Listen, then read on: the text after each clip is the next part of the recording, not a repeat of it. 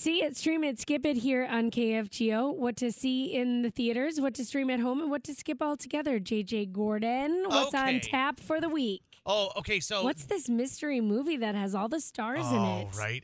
And I was disappointed because I don't think it ever opened in Fargo, and I was dying to see this movie when it first came out. I saw a trailer for it because I have a Google alert for John Hamm movies. Because I love me some John Hamm. I think John Hamm is hilarious. He can do drama.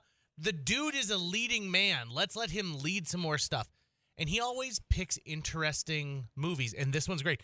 No surprise, his buddy Roger Sterling, a.k.a. John Slattery, is directing a movie. Of course he's going to go and say, John Hamm, do you want to be the lead in this? John Hamm plays a cop in a story that involves a hitman who's trying to... A guy hires a hitman to take care of his wife, and her name's Maggie Moore. But the hitman kills the wrong Maggie Moore. So then he has to go kill the other Maggie Moore. But now you have two women named Maggie Moore who suspiciously end up dead. This is where John Hamm's inept, at best, sleepy town cop comes into the picture. Now, his deputy is played by Nick Mohammed, who is Nate from Ted Lasso, who also gives a very subtle, funny performance in this.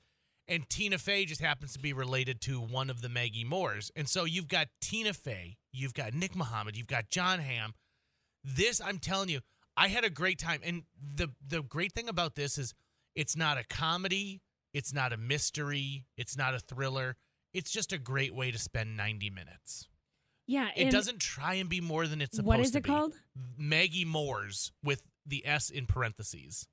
Oh, nice. Maggie Moores. And is it in theaters or is it streaming? It's streaming. So you can watch this from the comfort of your own couch on Hulu.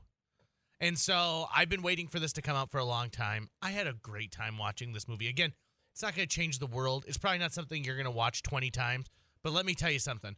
If you're stuck at home during a cold, like North Dakota, Minnesota night, you could do a lot worse. Maggie Moore's is fun. You'll get a couple chuckles out of it. And you'll really, at the end of it, be like, why isn't John Hamm in more stuff?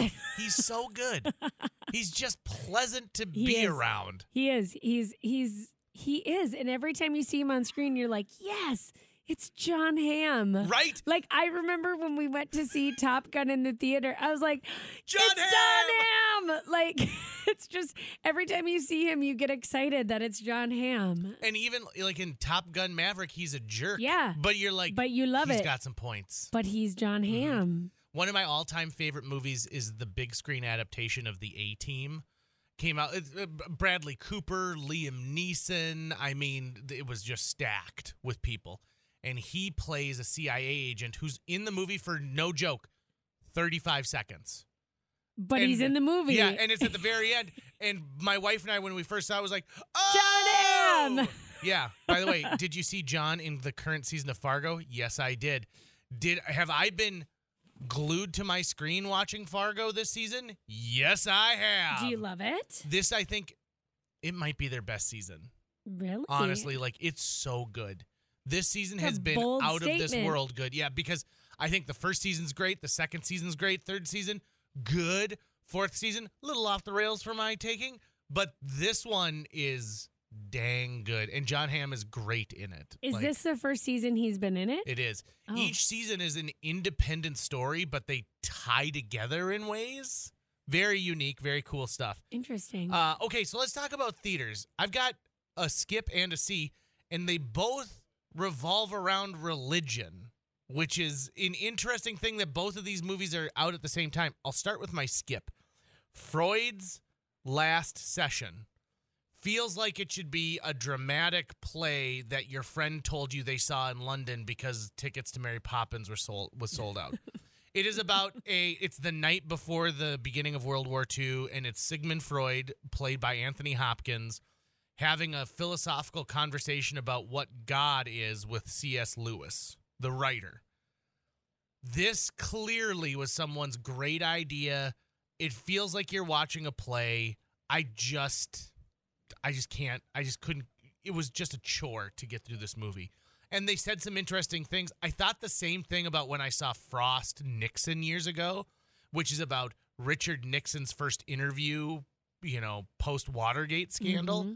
And it had great performances, and it's a great subject matter. But at one point, you're like, I paid money to come watch a poorly made 60 Minutes. Right? Yeah. Like, there's nothing you're going to get out of there.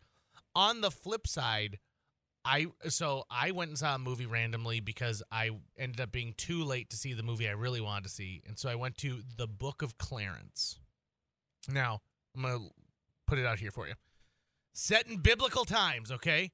This is a streetwise but down on his luck guy, very reminiscent of like the Aladdin storyline. Clarence is struggling to find a better life for his family while fighting to free himself of debt, and he's captivated by the power and glory of the rising Messiah and his apostles. So essentially, imagine if you were a guy who was just hearing all of these stories about Jesus Christ. And so You're then like, who is this Jesus guy? Right, exactly. And so then he claims, yeah, I'm with him. I'm one of those guys. I can also do miracles. I can also do this.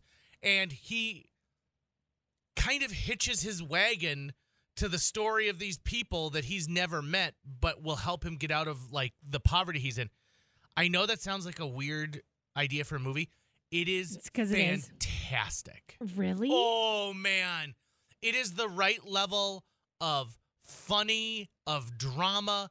I mean, it shows you that it's kind of like this. It's a universal story of someone wanting a better life, and what would you do to get a better life?